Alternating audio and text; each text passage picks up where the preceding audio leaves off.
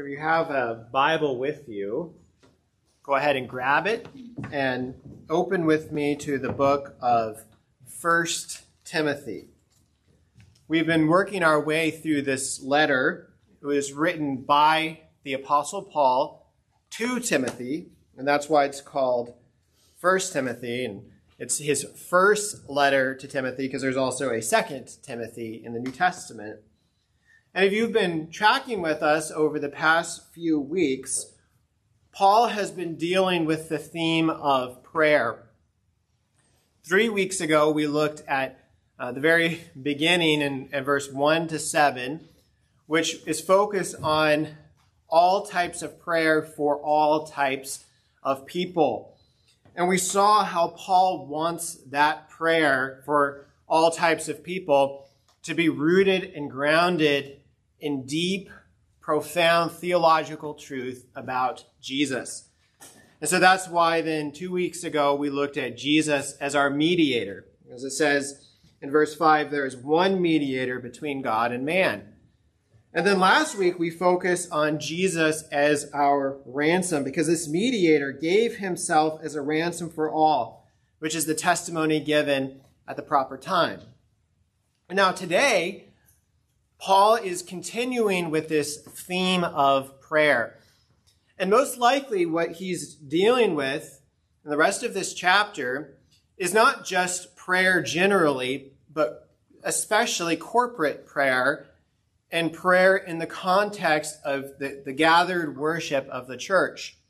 And so as he reflects on this call to pray for all types of people in verse 1 of this chapter, now in verse 8, he's beginning to apply this. And so first he's going to apply this teaching on prayer specifically to men in the church.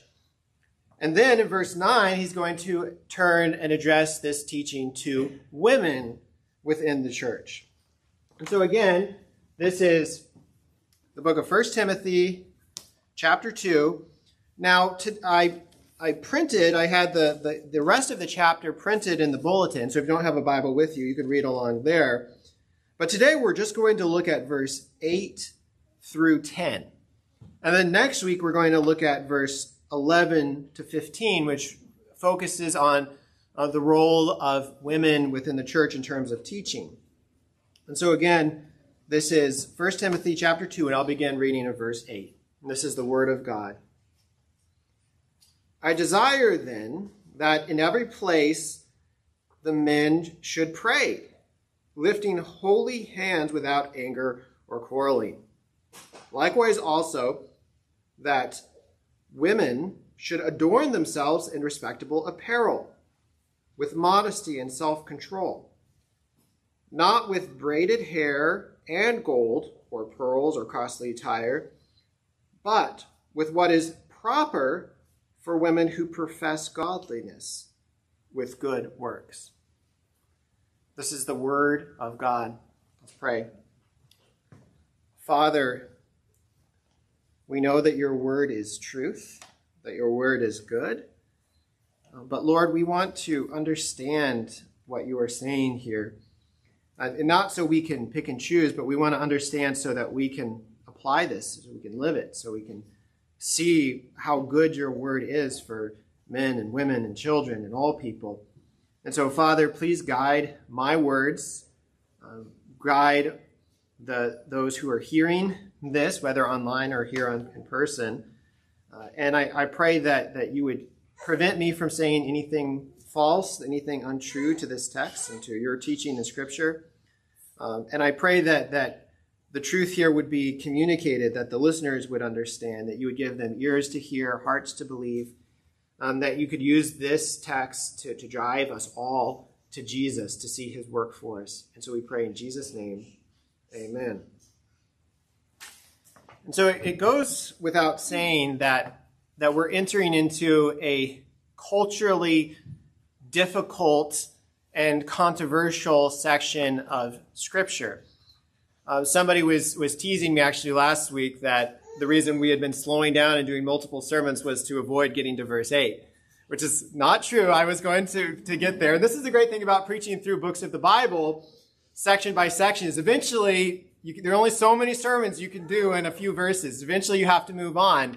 But also, I think that as we reflect on this passage, it's really great that we get to look at topics that are difficult, but are actually very relevant for the life of the church.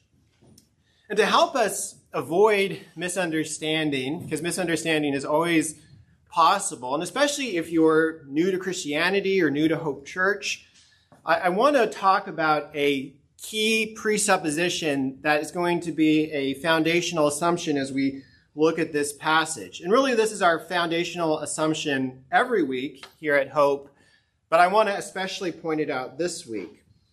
And the foundational presupposition, the starting place, is that the Bible is the inerrant and authoritative Word of God. That the Bible is without error. There are no mistakes in the Bible. It is authoritative. And that fundamentally the Bible is truthful in everything that God intends to teach us about himself, the world, salvation, how we are to live in the world. And so that means that when we come to this passage, this section of Scripture, along with many other difficult sections in the Bible, that we aren't approaching this to be able to pick and choose. This isn't the mere subjective opinion of the Apostle Paul. But as we talked about in the first week of this series, when he said that he's an apostle by the command of God, that he's not speaking here as a mere individual, but he's speaking under the inspiration of the Holy Spirit, that this section of Scripture is breathed out by God, is profitable for teaching, for reproof, for correction, for training in righteousness, that we might be equipped for every good work. And of course, that doesn't mean that we always interpret the Bible correctly. Even though the Bible is true and the Bible is clear, because of our cultural blinders, sometimes we can misunderstand Scripture. And sometimes Scripture is even misrepresented intentionally by teachers. But that doesn't excuse us from recognizing the clarity of Scripture, that the Bible is fundamentally clear. So when we study the Bible in its context, when we really look at what it's saying, we're guided by the Holy Spirit in our interpretation and our reading of Scripture, that once we see what the Bible is saying in its context, that we can't say, well, I'm going to take this part that I like and I'm going to reject this other part that I don't like. That our call is to see it as the Word of God and to submit to it as the Word of God, and to believe that it's not just true and authoritative, but it's actually good because it comes from an infinitely good God. And even when it pushes against cultural assumptions in certain ways, that is good because it's coming from a Creator who loves us and who gave himself for us in the person of Christ. So again, that's our presupposition. And if you struggle with that, if you're not sure about the authority and inspiration of the Bible, I will buy you lunch or get coffee, and I would love to just talk about it. Hear your concerns, your thoughts, any questions you might have, share why this is the case. But again, today as we walk through this passage, the assumption is that what we're doing is not evaluating whether or not we like what Paul's saying, but it's really to try to say, what actually is he saying? So we don't misunderstand it. And once we understand it, then the call is to receive it as the good Word of God. And so that's our presupposition, our long introduction. But now let's dive into this together. And the first thing that we see right off the bat is Paul's instruction for men, his teaching for men in the context of prayer and worship. And so look at verse 8 in your Bible. The first verse of this passage, he says, I desire. And right there, we can say exactly what I was just saying, that this isn't Paul's subjective desire. He's not saying, well, I desire this, but it's really just my desire. But this is him speaking as an apostle, authoritatively, the word of Christ, that this is really the divine author saying, I desire. This is the desire of Christ. He says, I desire then that in every place the men should pray, lifting holy hands without anger or quarreling. And so you look at that, And you see, to begin with, the place of prayer. Because he says that I desire then that in every place the men should pray. And so the call is for men to pray in all places in the world, to pray in private, to pray with their families, to pray in church, to pray in every place. This is also the goal of church planting, of world missions, is to see prayer spread to all places in the world, to see men, women, and children all praying to the Lord. And eventually, the goal of God in history is to spread prayer throughout the whole world, that the new heavens and the new earth, there will be prayer of all people in the world, this sense of prayer in all places. So again, that's the place of prayer. But notice also the posture of prayer in verse 8. Paul says that men should pray lifting holy hands. Now, sometimes in Scripture, it talks about people kneeling in prayer. That's what Daniel does in Daniel 6:10, or Stephen at the end of his life in Acts 7:60, or Jesus in Luke 22:40. That there is something about engaging our whole body in prayer, that we are psychosomatic creatures. We are creatures that are designed by God in such a way that the position of our body matters. We know that body language matters. And so there's something about engaging the whole person when we're praying to God. But it's not just kneeling. There are other places in Scripture where it talks about laying flat on the ground or on the floor in prayer. That's what we see from Moses, who laid on his face in Daniel 16:20, or Job, who laid on his face in Job 1:20, or Ezekiel in Ezekiel 1:28. Or even in the book of Revelation, the heavenly hosts fall down on their face before the throne of God in worship. And so that's another posture of prayer. And there's not a correct posture of prayer. Often the posture of prayer depends on where we're praying, what we're doing, where we are in our heart. But I would encourage you, even as you think about prayer in your life, to experiment different times, different postures of prayer depending on your needs. But here, what Paul is envisioning is for men to pray, and it says, lifting holy hands. And that is especially a posture of prayer that you might see in somebody who's leading others in prayer. I mean, I catch myself often when I do the benediction, I raise my hand. When somebody leads a congregation in prayer, often they'll raise their hands like this. That's not always the case, but it's just a natural position for leading others in prayer. And so what Paul is likely talking about here is the elders of the church, as we'll get into in chapter 3. The elders of the church leading the church in corporate prayer, something akin to the pastoral prayer here at Hope, that they're raising holy hands in prayer to the Lord, praying all types of prayer for all types of people. So that's the posture of prayer here in verse 8. But then finally notice the purity of prayer here. Paul says, I desire then that in every place the men should pray, lifting holy hands without anger or quarreling.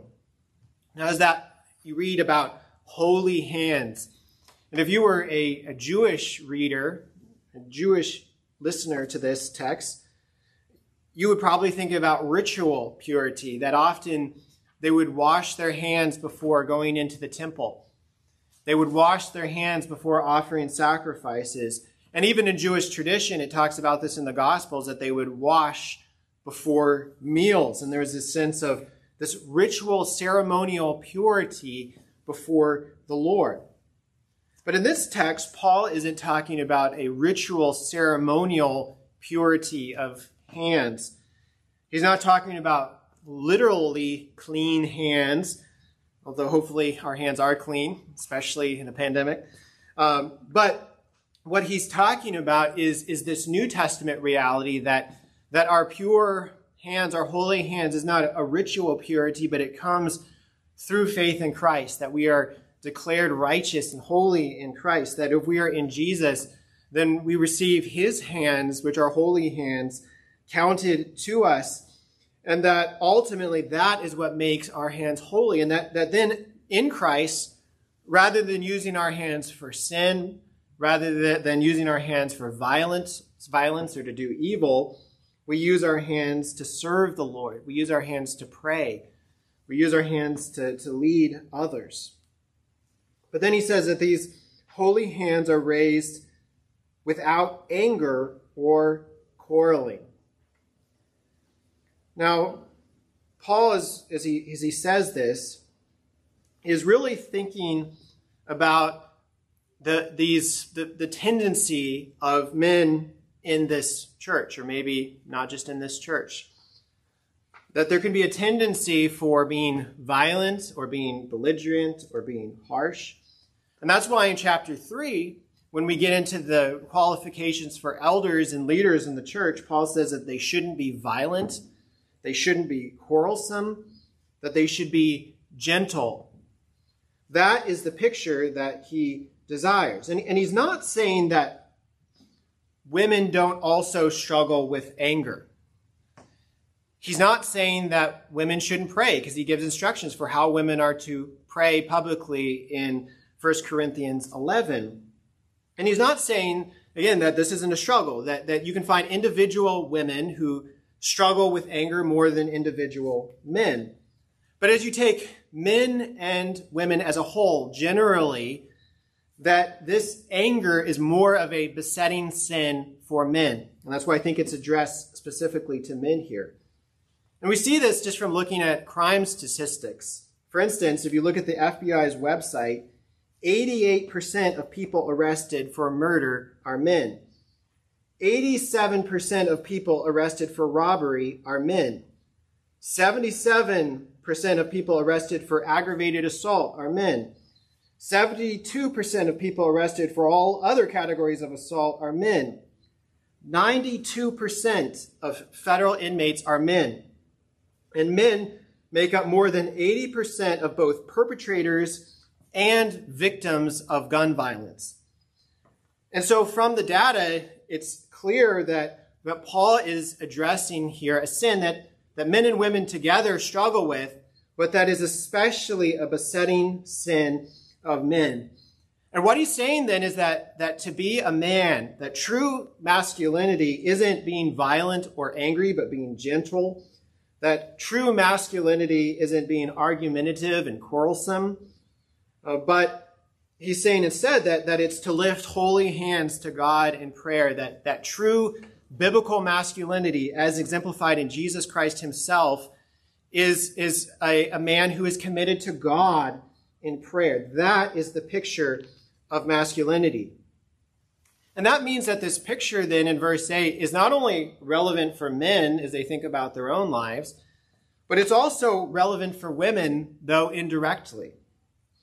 Because if you're single and you're looking to be in a relationship, that this is the kind of man to look for someone who is kind and gentle, to look for someone who is dedicated to prayer, to someone who recognizes that they've been washed in the blood of Christ, that they're lifting holy hands without anger or quarreling.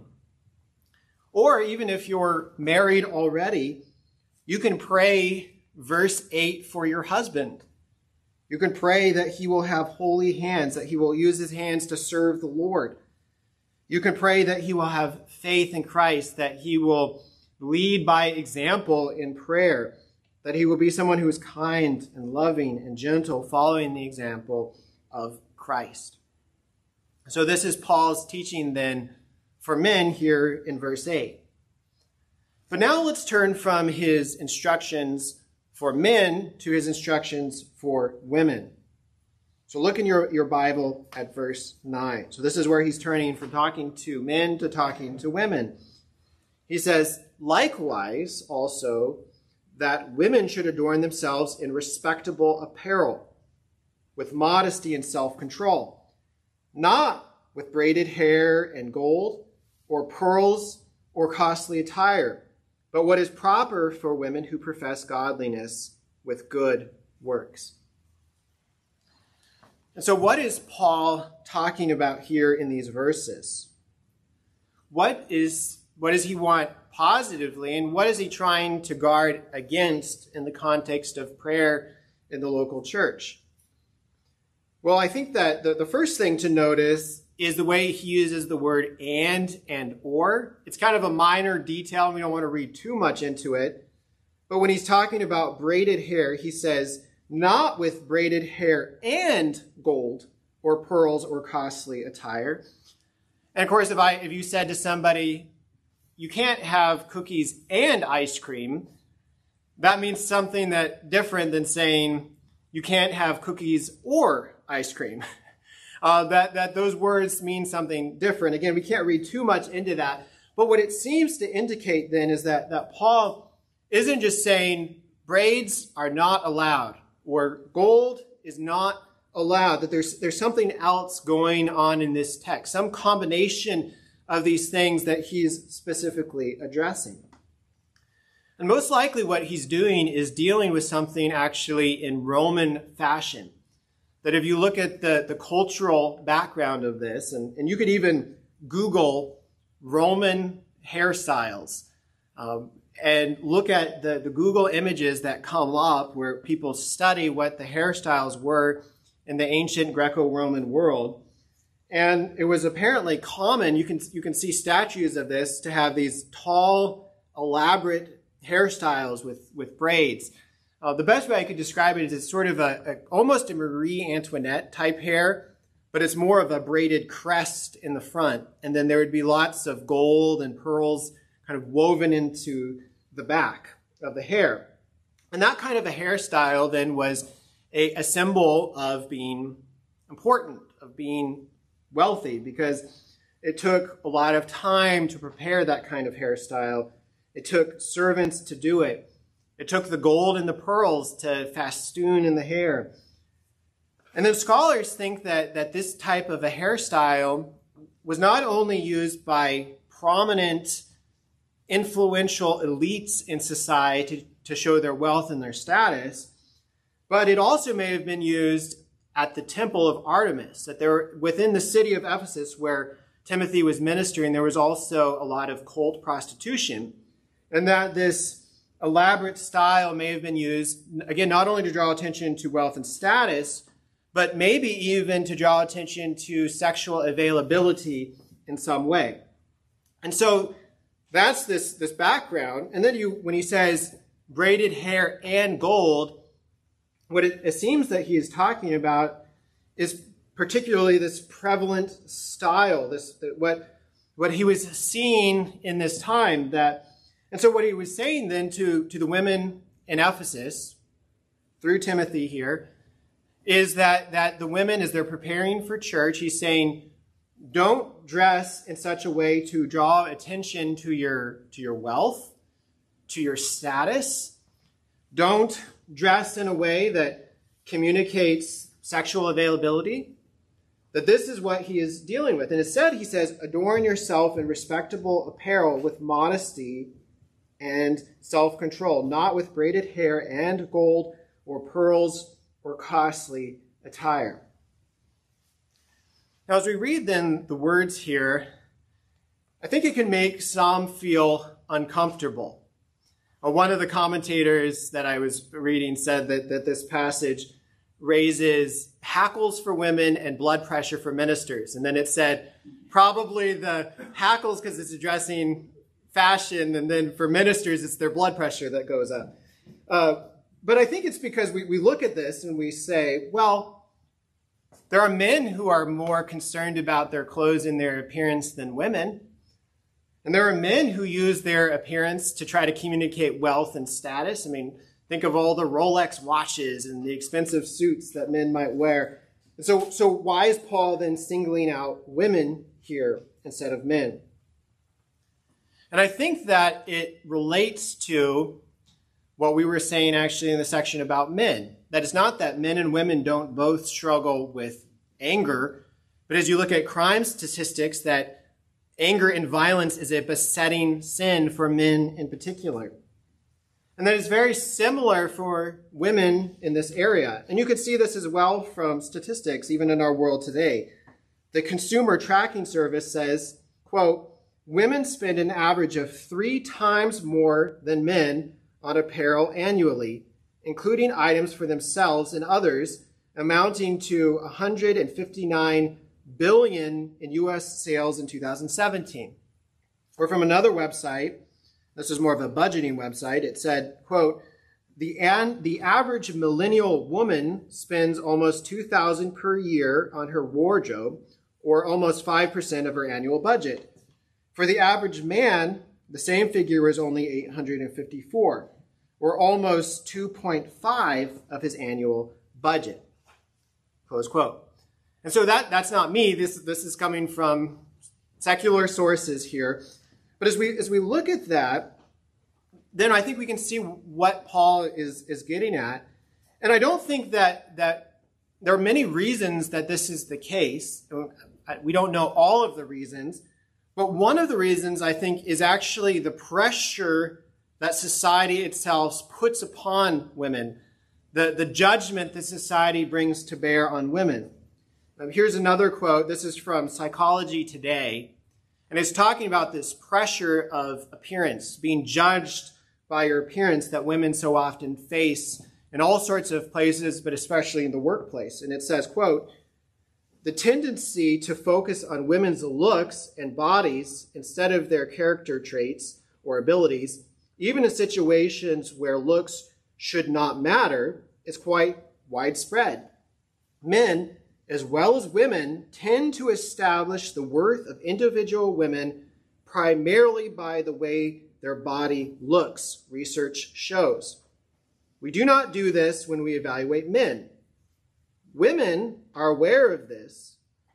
Women are aware of this. It is the case, and also derive their own sense of value from the way they look.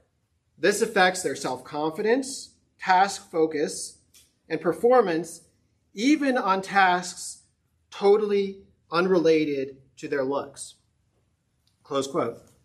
And so that is Psychology Today, pointing out this problem that women face in society of being judged by appearance. And so when we think about that, and when we look at this text, then we realize that what Paul has, what God has for us here in the Word of God is not prudish, it's not restrictive.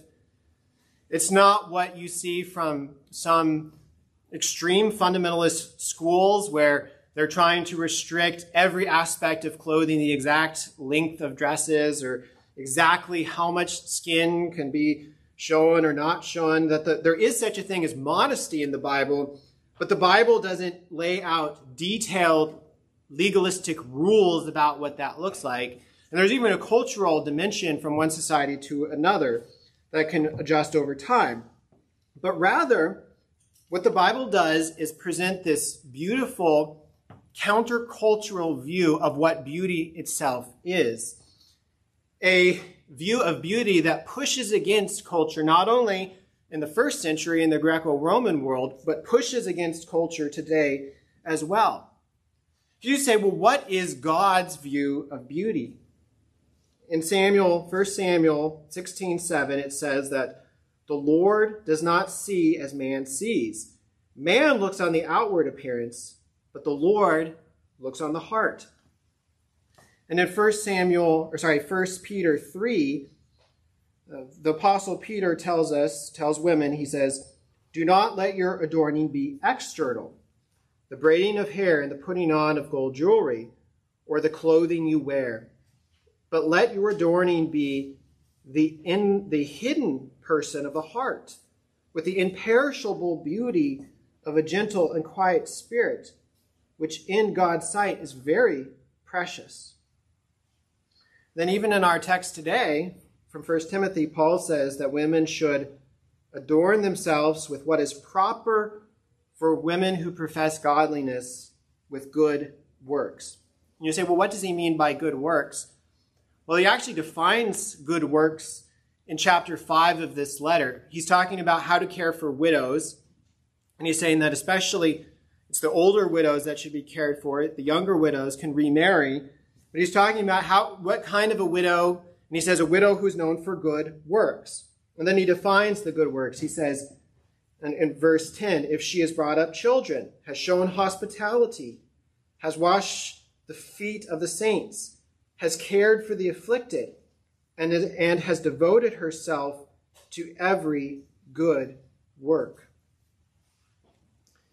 And so, as you look there, it's not saying that all of those things are true for everyone, but this is the picture of good works, that it could be raising children, it could be serving those in the church, it could be serving the poor and the weak and the marginalized. But what it's saying is that this is the biblical definition of true beauty, that it is good works flowing out of a heart that is in love with Christ and on fire for him alone. And therefore, then for women, whether they conform to the culture's current standard of external beauty or not, that there's this freeing, liberating sense that this true standard of beauty is God's standard. That's the beauty of the heart, the beauty flowing out in good works.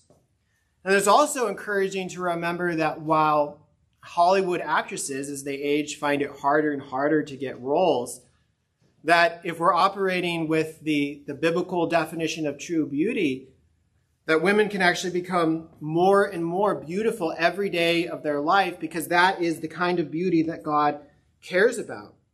And so therefore, just as women can pray verse 8 for men, so men can pray verse 8 for women in their lives. They can pray this for their wife, or for a future wife. They can pray for their sisters or for their daughters, to pray that this would be the source of beauty, that this would be the kind of beauty that they would believe in, not to listen to the lies of what beauty is from our culture, from our society, not to bend under those pressures, but to see themselves as Christ sees them, because God cares very little for the external and far more for what's going on in the inside. And of course, men can also then pray for their own hearts in this matter, that they themselves, that men would not judge women by the standard of the culture, that men would look to beauty as God looks to beauty, would look to the beauty of the heart flowing into good works and service and love and care for others, that this is true biblical femininity. This is the picture that we see here in Scripture. But as we wrap up then together today, we're going to pull this, we're going to back up, and every week our goal is to end with Christ, with the gospel. And you might say, well, where do we see that in these verses? And I think that we see it both for men and for women. Because for men, it talked about raising holy hands. And we already mentioned, where does holiness come from? And it's not our holiness, but it's the holiness of Christ, that he is the only one who truly had holy hands, the one who truly raised holy hands in prayer. And it's only in him and through faith in him that we can even have access to God in prayer. And it's the same for good works. That is, as we strive for this true beauty of good works, where does that come from? And in Ephesians chapter 2, it says that we were created in Christ for good works. This is for men and women, for good works, which he prepared beforehand that we should walk in them. And so the works that flow out from our lives, the good works, are not our own doing, that it is this fruit and this overflow of God's grace and his work in our lives. And so if we desire then to have this true beauty, that it's not then the external clothing, but it's what you see at the end of Revelation, is that the church comes down, the New Jerusalem, it says, adorned as a bride for her husband.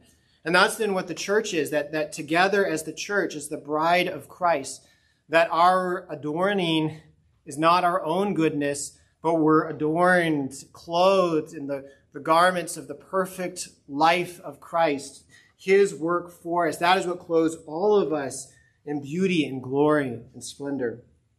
And it's that ultimately that we see symbolized and sealed here in this meal. That we see here the way to holy hands, the way to true beauty, the way to be clothed with the beauty that is God's definition of beauty. And it's because Christ came into the world, his body was broken, his blood was shed, that that he gives us himself. Now, as we come to this meal, if you're here and you've never repented and trusted in Jesus, we're thankful that you're here. We want people to be here who are still in process. But we would encourage you to not come forward to take this because it would be spiritually damaging, the Bible says, and it would be a form of hypocrisy. But similar, even for believers, there could be times where believers won't take this. We said raising holy hands without anger. And Jesus says in the Sermon on the Mount that if you have something against your brother or your sister and you come to present your offering, he says, leave it, be reconciled, and then come. And that's the same thing here, that there could be times where you need to deal with something in your life, to be reconciled before coming to this meal. But for the rest, you don't have to be strong. You can come as one who is weak. You don't have to be a member of Hope Church or a member of a Presbyterian church, but one who's trusting in Christ has made that public by being baptized, by being part of a church that preaches the gospel, one who's resting in Jesus, and one really who can profess the faith that we hold together using the words of the Apostles' Creed. So I'd encourage you to turn to page 7, and we're going to read this. I think I said Apostles' Creed. I meant Nicene Creed. We're going to read the Nicene Creed together. This is the faith that we profess, that we hold as we come to this meal.